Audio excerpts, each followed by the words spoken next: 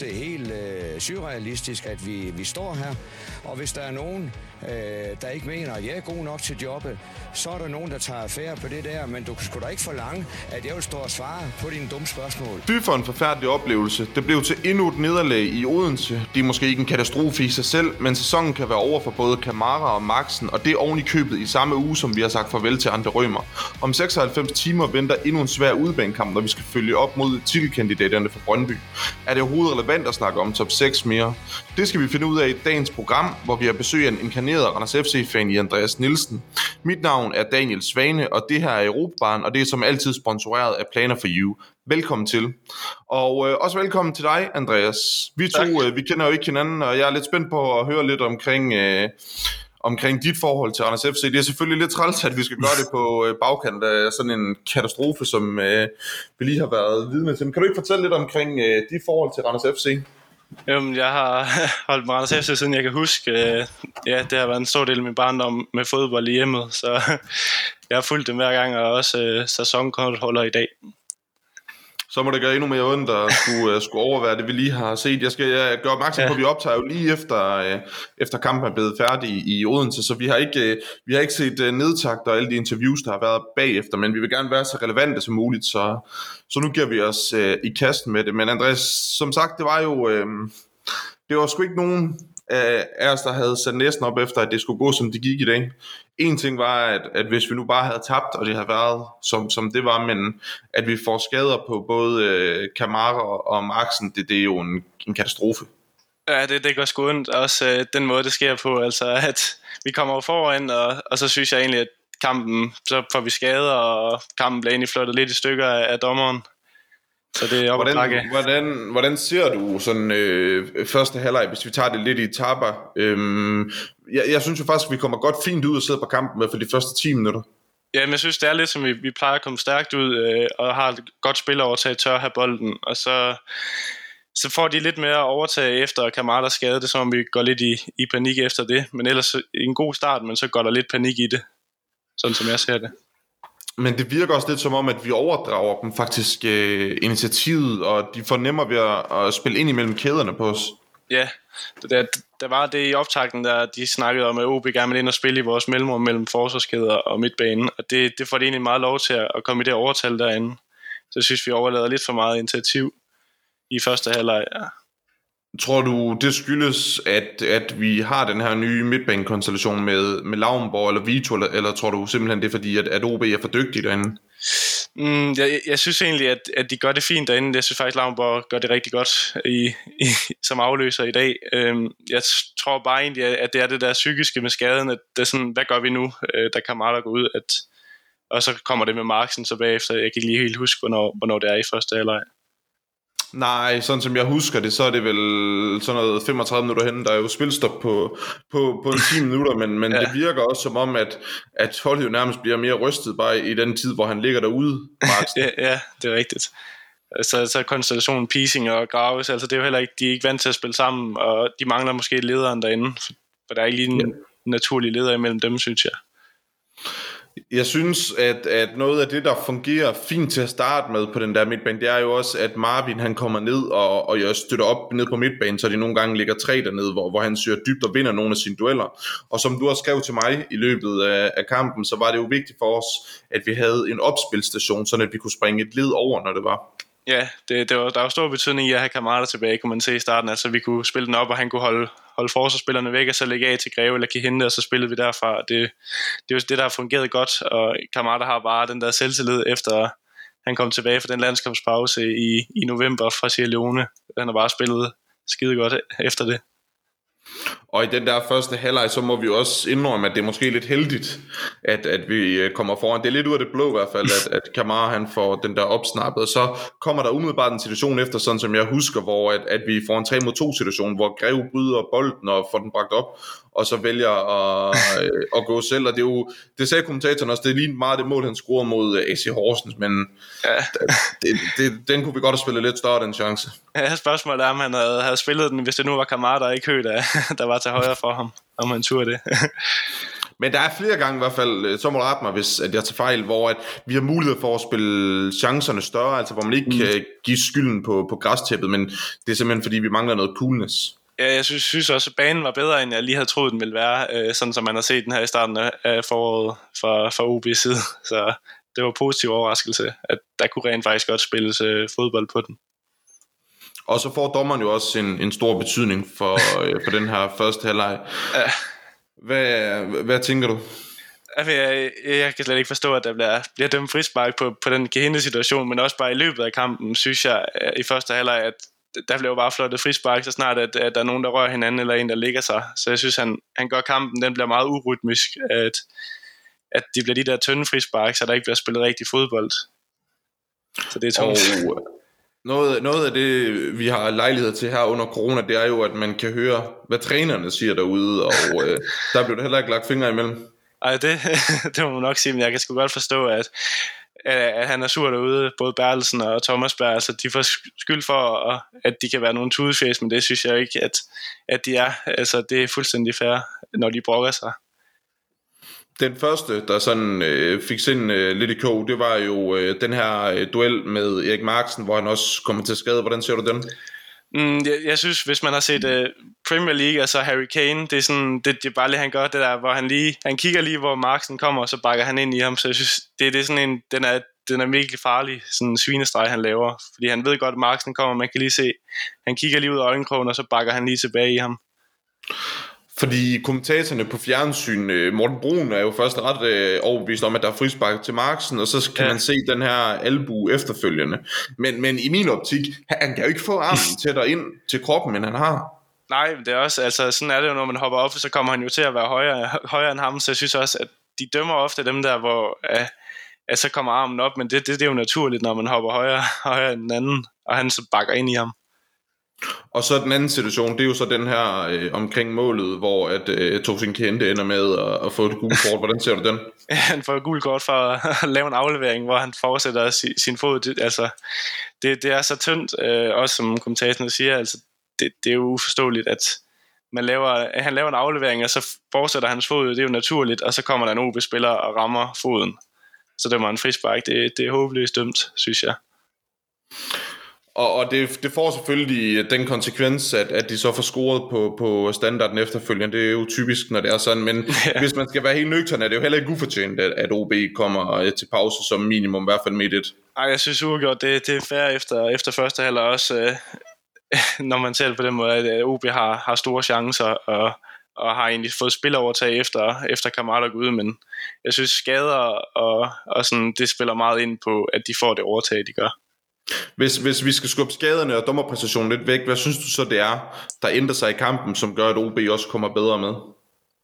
Jamen, vi stopper med at spille vores spil, altså det vi har set i løbet af sæsonen med, vi får ikke iscenesat Greve og Gehinde, som vi får gjort i starten, så jeg synes, de forsvinder lidt ud, og så mister vi egentlig overtaget derfra, fordi vi ikke får fundet vores to dribler derude. Jeg synes, der er flere gange, også i den her kamp, hvor at han finder nogle gode rum, Tosin. Ja. Og han er jo også, jeg tror, han har på en situation, hvor han snyder 3-4 mand, og så får den lagt af. Ja. Og problemet har jo været, at der ikke kommer noget outcome ud af det. Og jeg synes, i dag er det ikke selv hans skyld, fordi at han får også lagt op til et par muligheder, der måske skulle være udnyttet noget bedre. Ja. Men tror du, det kan blive en ulempe fremadrettet, at modstanderne godt ved, at de skal dække ham af, fordi at han ønsker næsten ikke selv at komme til afslutning, fordi han ved godt, at på en eller anden mærkelig måde, så har han simpelthen ikke styrke nok i støvlerne.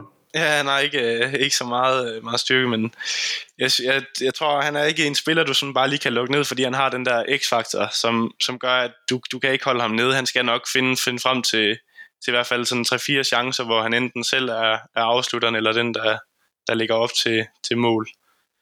Så jeg tror ikke, man kan ikke sådan bare lige lukke ham ned. Har du ham som bedste Randers FC-mand i dag?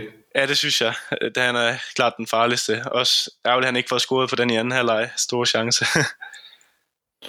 Og hvis vi skal snakke om nogen, der måske er lidt udfordret i den anden ende, så er det jo Høgh, der kommer ind og får chancen, da Kamara han kommer ud. Jeg var nede og dække Nordsjælland-kampen i sidste uge, hvor jeg efterfølgende hørte, at man ikke havde været super tilfreds med den præcision, som Kasper Ø havde leveret. Man kunne ikke sætte en finger på hans arbejdsratio, så han er jo en arbejdsom ung mand, men han har godt nok haft svært ved det her de 2 gange, hvor han har fået chancen. Ja, det virker lidt som, at han er ikke sådan spillet ordentligt ind på holdet. Altså han kender ikke lige de samme løbemønstre, sådan, om han ikke har været nok med i opstarten til det. Altså sådan, at han måske skal bruge en start fra sommeren af, hvor han er en del af træningskampen og sådan noget. Altså han virker lidt ude af synk med de andre derinde. Altså han tager nogle fine løb, men det er sådan, han kommer bare til at gå i vejen på en eller anden måde og gå forkert af de andre. Sådan, han har ikke sådan en rigtig spillestil inde under huden, synes jeg, og så virker han bare ikke lige helt klar til Superliga endnu. Måske et lejeophold kunne gøre ham godt. Jeg lavede en podcast med Lars Abildgaard forud for sæsonen, hvor vi diskuterede hierarkiet i blandt de her angribere, hvor at mig og Lars blev enige om, at vi så kampen imellem Bas og Kasper Høgh så meget åben. Hvordan ser du den kamp nu? Jeg synes sgu bare Sambu, der er mere bund i ham, og han er klart mere farlig. Det kan man også se, da han kommer ind. Altså så snart han kommer ind, der kommer noget styrke og fysik, som minder lidt om kammerater på det punkt. Og det bliver klart farligere, hvor Høgh, han har ikke den der fysik til Superliga, synes jeg. I hvert fald den måde, vi spiller på med at skulle spille den op på en angriber og sådan holde dem væk. Så synes jeg bare, at han er klart at foretrække også nu, hvis kammerater han er ude i længere tid. Ja, der er ingen også, der er medicinsk uddannet, men det så sgu ikke for godt ud med Kamara. Nej, det er aldrig godt det der, når man ikke kan se, at han får et slag eller et eller andet. Altså, det ligner bare, at han falder ned, og så sker der et eller andet. Han plejer heller ikke at være en mand, der bare smider sig. Nej, så det er lidt skidt. Vores topscorer med 9 mål, hvis han skal være ude nu i lang tid. Og så manglede vi jo også vores normale bak dernede i Kallesø, hvor at Bjørn Koblin, han har jo spillet 1000 kampe på den position, så på den måde var det jo ikke så uventet. Jeg synes bare, at vi har ikke haft så stor succes med, når det har været andre end Kallesø, der skulle ned og dække den bak. Jeg synes også, så mister vi mister noget over på venstre bakken, når Lauritsen kommer ind. Jeg synes, at det er bedre den der med Koblin, og så Kallesø på den anden. Der kommer noget mere power for de to end Lauritsen, hvor Lauritsen, jeg synes, han virker lidt for forsigtig en gang imellem, og kommer ikke rigtig med frem, som en venstre bak nu skal, synes jeg. Vil du sige, at det er en position, vi skal adressere til sommer? Ja, det vil jeg sige. Jeg synes, efter den byttehandel med Conboy og Lauritsen, der er det klart Esbjerg, der har vundet for den, synes jeg, at Conboy, der var mere offensivt at komme efter, og også egentlig defensivt. Jeg synes, Lauritsen har ikke grebet chancen endnu rigtigt. Så får OB udlignet lige her inden pausen, og det ser ud som om, at vi er ret godt tilfredse med, at vi kan komme ud og i hvert fald bare holde den ved de 1-1, og så har vi på det tidspunkt allerede brugt 2 udskiftninger, så vi er jo ret presset i forhold til, hvad vi ellers skal gøre, og man får drejet på nogle knapper. Jeg synes jo, en gang til, så kommer vi rigtig fint ud til anden halvleg. Ja, det synes jeg også, hvor at vi har fået ro på efter den kaotiske første halvleg. Altså vi kommer ud og spiller spil, og så får de det mål, der er en genialitet, at det bare lidt der lige hopper over bolden. Men det er igen derinde inden centralt, at vi lukker mål ind. Det var også det samme mod Nordsjælland, at der lige pludselig kommer et hul der mellem midtbane og forsvar. Du ser ikke det som en direkte konsekvens af, at det bliver Piesinger, der spiller derinde i stedet for Marksen? Altså i forhold til, hvordan de afstemte derinde centralt? Jo, jeg synes egentlig, Piesinger, han er ikke... Ja, man kan godt se, at han ikke er naturlig forsvarsspiller, når han spiller derinde. Altså i forhold til, når man ser Marksen og Graves, at man kan se, at de er uddannet til at spille i forsvaret. Altså de forstår de der roller, hvor Piesinger, han er ikke så god til sin placering, når han står derinde, og det kan godt virke nonchalant en gang imellem, at han ikke spiller situationerne færdigt. Synes jeg, man har set flere gange. Jeg synes også, at vi bliver trykket ret flade lige i den periode. Altså vi er enormt svært. Jeg synes nærmest fra minut 29, så har vi enormt svært ved at holde i bolden resten af kampen, og det bliver mere sporadisk, end det gør til at starte med. Ja, jeg sad også med en eller anden fornemmelse af, at vi spillede i undertal på en eller anden måde. Det føltes som, at vi havde fået et rødt kort efter det der 2 skader, som at vi var presset helt ned og stod bare og skød bolden væk og kom aldrig til at svare igen på en eller anden måde, før til sidst, hvor vi får lavet de 3 udskiftninger. Ja, hvad synes du, det giver med de 3 udskiftninger? Jamen så er det, vi kommer frem til chancer lige pludselig. Vi får Sambu ind, som fylder noget i felterne, og det er en kæmpe forskel i forhold til Kasper Høgh. Og så synes jeg egentlig, at Jonsen, han viste nogle Andreas Rømer-agtige færdigheder derinde. Altså god ro med bolden og fordeler den egentlig rigtig godt. Så det var lovende at se ham fordele den derindefra. Så synes jeg også, vi skylder at sige, at Klysner kommer jo også med enormt god power. Ja, helt klart. Men det er man ved at være vant til. Altså, man kan godt komme til at glemme ham lidt, men han kommer altid med den gode power og gå på mod, som man kan mangle i de her kampe. Der var et eller andet fedt ved, at vi kunne spille både Greve, Tosin og Klysner på samme tid. Ja, dejligt offensivt. Men det bliver jo noget, altså det bliver nok ikke lige den konstellation, vi kommer til at se fra start af i Brøndby.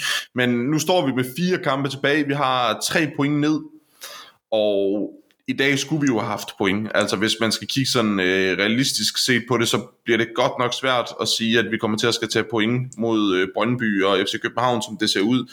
Så ved vi selvfølgelig, at vi er sikre på at få point ude i Aarhus, men yeah. så har vi den her kamp hjemme mod Lyngby. Tænker du, at man skal gøre køb på den kamp, vi skal spille over i Brøndby, altså spare nogle spillere og rotere lidt, for at være sikker på, at man kan stille så stærkt som muligt mod Lyngby? Jeg synes vi skal stille op og gå efter pointene også i Brøndby, fordi jeg synes egentlig Brøndby jo, de har fået mange point, men der er muligheder mod det hold.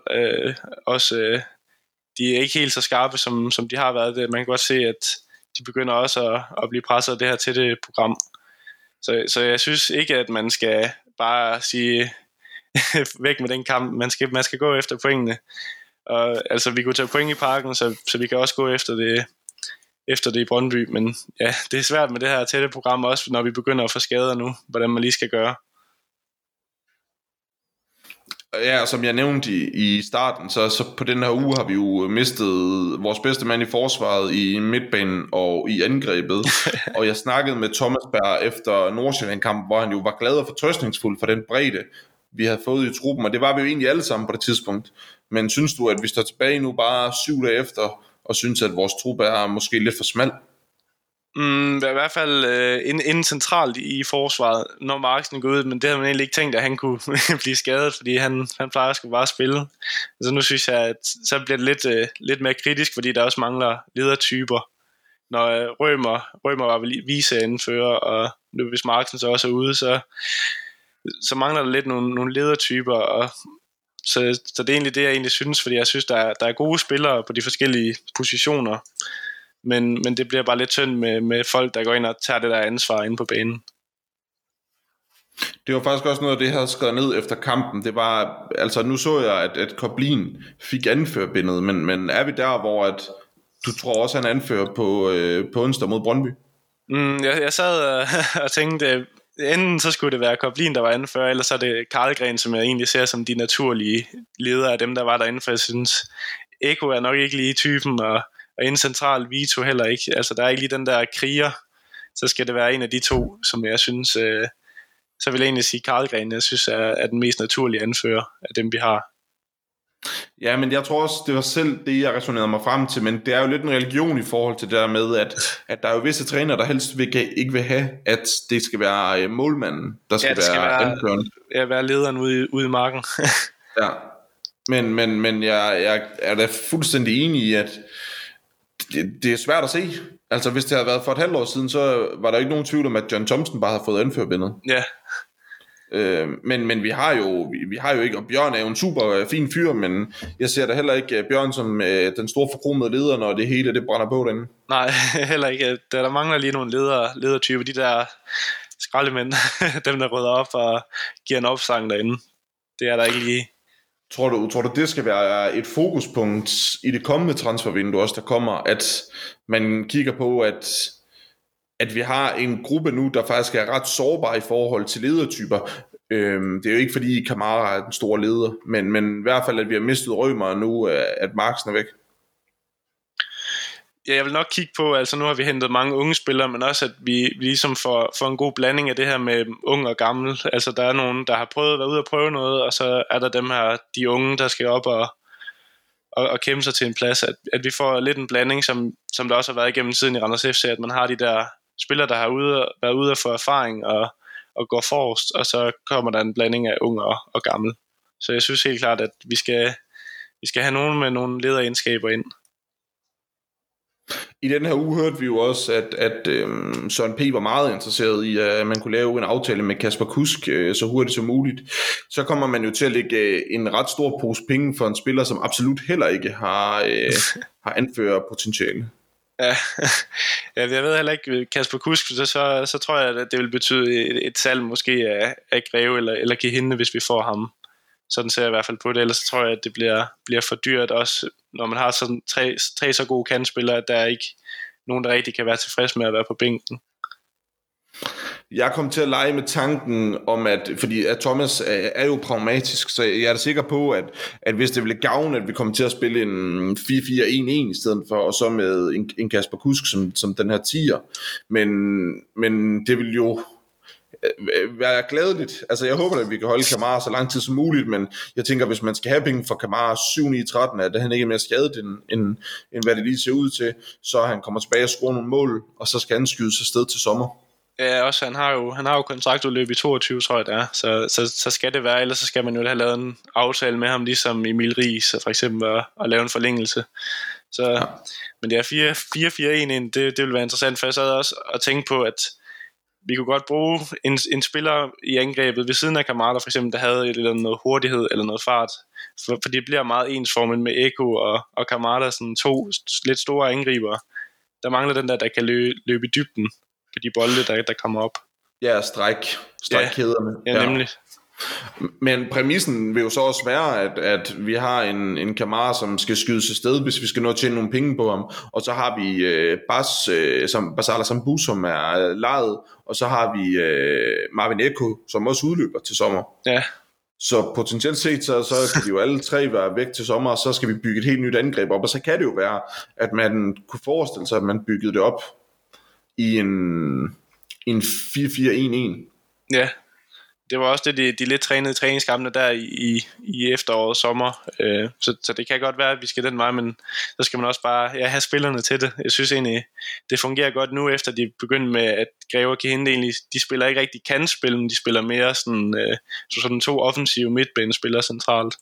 Det kan jeg egentlig godt lide, men jeg vil gerne have den hurtige angriber ind ved siden af en større angriber, som kan hætte videre, så man har en god variation op i angrebet. Det var også noget af det, man legede med, dengang Vito kom til, hvor man ikke rigtig kunne finde ud af, hvor man skulle proppe Vito ind, fordi man godt ville have de her to kontrollerende midtbanespillere, og så Vito lidt længere fremme, men det fik vi jo heller ikke noget ud af rent offensivt.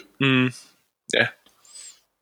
Så hvis man skal have plads til en Kasper Kusk, så tror jeg, der er enig med dig i, at så skal man have skibet nogen af sted. Man kunne jo også læse, at Randers FC havde nærmest lukket en aftale med Edgar Babayan, og så havde han fået et mere lukrativt tilbud i sidste ende. Så på en eller anden måde, så har noget af det, man har kigget mest efter, jo åbenbart været en kantspiller.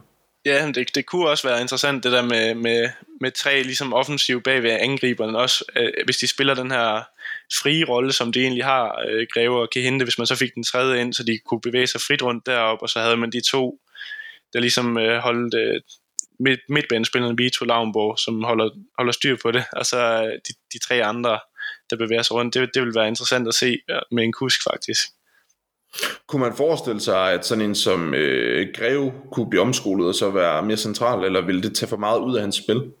Så tror jeg, at han vil miste noget af den der med, at han kan trække ind i banen, altså så kan han blive lidt for låst derinde på en eller anden måde. Så jeg vil egentlig helst holde ham derude, men så skulle man, at de har de der frie roller, altså Kihinde tror jeg mere faktisk vil kunne spille inden centralt som sådan en offensiv midtbane type, men jeg tror ikke, at der er nogen af dem, der sådan passer til den rolle Vito Lauenborg, at der er de for offensive. Og så har vi også lige givet Klysner en lang kontrakt. Ja, det vil også gå ud over ham, hvis der kommer en der, endnu en. Men det er også med Løvsnit, som det overhovedet bliver til noget med ham. Det kunne godt tyde på, at det ikke kommer til at gå. Nej, jeg tror, man havde håbet på, at i sådan en kamp som mod FC Nordsjælland i sidste uge, at det var der, han kunne komme ind og bringe noget af sin fart, og så man kunne lukrere lidt på det. Men jeg tror også, at man har fundet ud af, at han er så tilpas gammel i forhold til, at han mangler så meget taktisk forståelse, at man kan nærmest ikke nå at putte det i ham, og så stadigvæk kunne tjene nogle penge på ham. Ja, det er nok for sent, han er kommet til Randers. Han skulle nok være kommet der, hvor vi solgte Zappa, hvis det var også der omkring, man havde kigget på ham første gang, at så skulle det nok have været der. Men ja, han mangler meget i forhold til, hvad jeg lige troede, da vi hentede ham. Der var jeg meget, synes det var en fed signing, men så ham er jeg rimelig skuffet over. Men også fordi, at dengang det begyndte at gå bedst i sin tid, havde vi jo 2 raketter derude med boring på den ene og kamp på den anden. Det kunne jo være flot, hvis at vi kunne have noget forskelligt ude på de der kanter. Men nu er det jo primært de her væver. Jeg ved ikke, om man kan kalde Greve for en væverspiller. Han har jo vanvittig løbepensum, men han er jo i hvert fald ikke så hurtig som nogle af de andre. Nej. Ja, det er også, så vil jeg hellere sige farvel til min livsnit, og så for eksempel for hentet Kasper Kusk, en spiller, der har bevist sig i ligaen, også har været med til at vinde mesterskaber. Det er lidt en kamper type, altså en der har været ude at prøve nogle ting, og ved, hvad det handler om at spille Superliga. Men han er så også blevet 29 nu, så det er jo heller ikke en spiller, man kommer til at hente ind med det her for øje med at kunne sælge ham og tjene nogle penge. Nej, men så får man det på den sportslige, at man måske kunne komme ind og være lidt tættere, altså top 6, nu er vi tæt på i år, men altså at vi hvert år kunne være deroppe af, at vi måske også kommer mere med, end at vi altid lige bliver sorte pærer, som vi helst ikke skulle blive i år. Men det er i hvert fald sjældent, man hører en sportschef gå ud og være så offensiv i forhold til at lokke nye spillere til. Ja, det ligner heller ikke som P at gøre det på den måde, så det kunne godt være en spiller, man er meget interesseret i at få. Men hvis vi skal kigge sådan lidt fremad på den kortere bane, hvordan tror du så, det kommer til at se ud med top 6 nu? Den er svær. Jeg tror stadigvæk, at vi tager den, men det bliver virkelig tæt, når man sådan ser på de kampe, der er. Fordi dem, der ligger under os, de kommer til at mødes på kryds og tværs, hvor vi så har dem fra toppen. Så vi skal håbe på en masse uafgjorte kampe, eller at de stjæler fra hinanden. Og så kunne man håbe, at Horsens skulle hjælpe os, måske på onsdag mod OB, og slå dem. Og så skal vi i hvert fald slå Lyngby, hvis der overhovedet skal være håb. Ja, det bliver jo en sindssyg kabale. Sønderjysk skal spille også mod Lyngby nu her i den her runde, ikke? Ja, og så møder de OB på torsdag. Ja, det havde været flot, om vi kunne have fået 1 point med i dag. Ja, hvis vi lige kunne have fået 2-2 der til sidst, hvor jeg synes, vi bliver snydt for et straffespark til Bas. Hvis vi lige kunne have fået udlignet der, det havde også været et kæmpe selvtillidsboost, at det sådan en skodkamp kunne ende i et point. Det var også det, jeg sad og tænkte, da vi kom ind der til sidst. Altså, hvis det skulle være en af de der sæsoner, hvor vi bare rammer den lige i røven, så havde det jo været fornemt, at vi kunne have lukreret. Jeg synes jo også, altså vi får meget ud af de standarder, sådan i hvert fald lige chancemæssigt. Vi får så ikke lige prikket den ind over, men vi dominerer dem jo fuldstændig på de hjørnespark der. Ja, men jeg synes også, at det ligner lidt starten af den her sæson, hvor vi er jo fint med i alle kampe, men det er bare igen, at bolden vil ikke lige det sidste ind over stregen, undtagen når det kammerater. Han scorer jo på det hele, men der mangler lige... Han er også et par score på hjørnespark i første halvleg. Ja, altså, men vi kommer frem til chancer. Jeg synes jo, at det er et af de bedre Randers FC-hold, vi har set i den her sæson, i niveaumæssigt, at der er ikke de der kampe, hvor de er fuldstændig væk. Den eneste, jeg kan huske, det er OB-kampen i efteråret, hvor de spiller en rigtig dårlig kamp. Ellers så synes jeg, at der er så lovende takter i det, de har bygget op, Bertelsen og Thomas Berg. Men jeg er ikke bekymret. Det er jo 6. kamp i streg nu også, vi taber i Odense. Ja, det er altså svært dernede. På en eller anden måde, så skal vi jo være glade for, uanset hvad, vi nok ikke skal mere derover i den her sæson. Jeg læste også, at det var første gang siden 2009, at Thomas Berg, han har været cheftræner for et hold, der havde scoret i Odense. Ja, det læste jeg også godt. Det var jo Sporing, der havde scoret for ham, da han spillede i Midtjylland. Ja, det er altså en ret vild statistik, han lige fik knirket der, Thomas. Det tror jeg, trods alt, han er glad for at kunne tage med videre. Men det bliver jo presset. Nu skal vi jo se, hvordan det er fat med de skader der, men tænker du ikke, at det er næsten det største slag? En ting er, at vi taber herover, men hvis vi skal spille uden Marksen de sidste 4 runder, jo, så begynder jeg i hvert fald så bliver det i hvert fald 50-50 med top 6, fordi han er, jeg vil sige, han er den vigtigste spiller, altså både lederen og den bedste forsvarsspiller vi har. Han vinder jo alt dernede i forsvaret, i dueller og det hele. Så det er egentlig ham, jeg er mest nervøs for, hvor at mål, dem, jeg tænker, at de skal nok komme her, nu vi kommer tættere og tættere på, hvis der skal bare lige den ene, der lige skal score det mål, og så synes jeg, så kan vi godt offensivt. Men det virker bare som om, at vi ikke rigtig selv tror på, at vi kan score, når Kamara ikke er med. Ja, det tænker jeg også, det bliver Sambus store eksamen, også som Søren P. var ude at sige her i Tarmsavisen, at han skal til at vise det nu. Nu får han i hvert fald den perfekte mulighed, hvis Kamara er ude, så skal han i hvert fald vise, at det er en, vi kan regne med også fremover, hvis han skal have forlænget til sommer. Jeg synes jo også personligt selv, at han havde et fint indhop eller en fin starter sidste gang mod FC Nordsjælland, og han kommer jo også frem til mere i dag, end Kasper Høgh gør. Ja, det er også, jeg tror, at det havde set anderledes ud, hvis han nu, det der mål op i Nordsjælland der i efteråret, hvis den nu havde talt, og hvordan det så var gået med ham, fordi han har jo også gået mål i pokalen, men det er som om, at den vil bare ikke ind i Superligaen. Han havde også en på stolpen sidste gang. Han kommer tæt på, og i dag kunne han også godt have fået straffespark der til sidst. Men det virker som om, han er en klon nærmest af Kamara. Altså, de tager de samme løb og står de samme steder. Han mangler lidt på fysikken, og så har han selvfølgelig heller ikke samme målnæs. Nej, han er bedre i opspillet og sådan bedre teknik. Altså, man kan godt se, at han har været over at spille i England for Everton på deres akademi. Altså, han har lidt nogle bedre tekniske færdigheder, men mangler bare lige målnæsen, som han havde på ungdomsniveau. Der er flere gange i kampen, hvor jeg også lægger mærke til, at de råber enormt meget af Kasper Høgh. Det virker som om, at de ikke er tilfredse med de positioner, han tager, og at han ikke kommer nok ind i boksen. Ja, det igen, altså, det virker ikke som om, han helt er til stede i hvordan de egentlig spiller, som han er sådan en fremmed lægeme, der kommer ind og ikke passer til.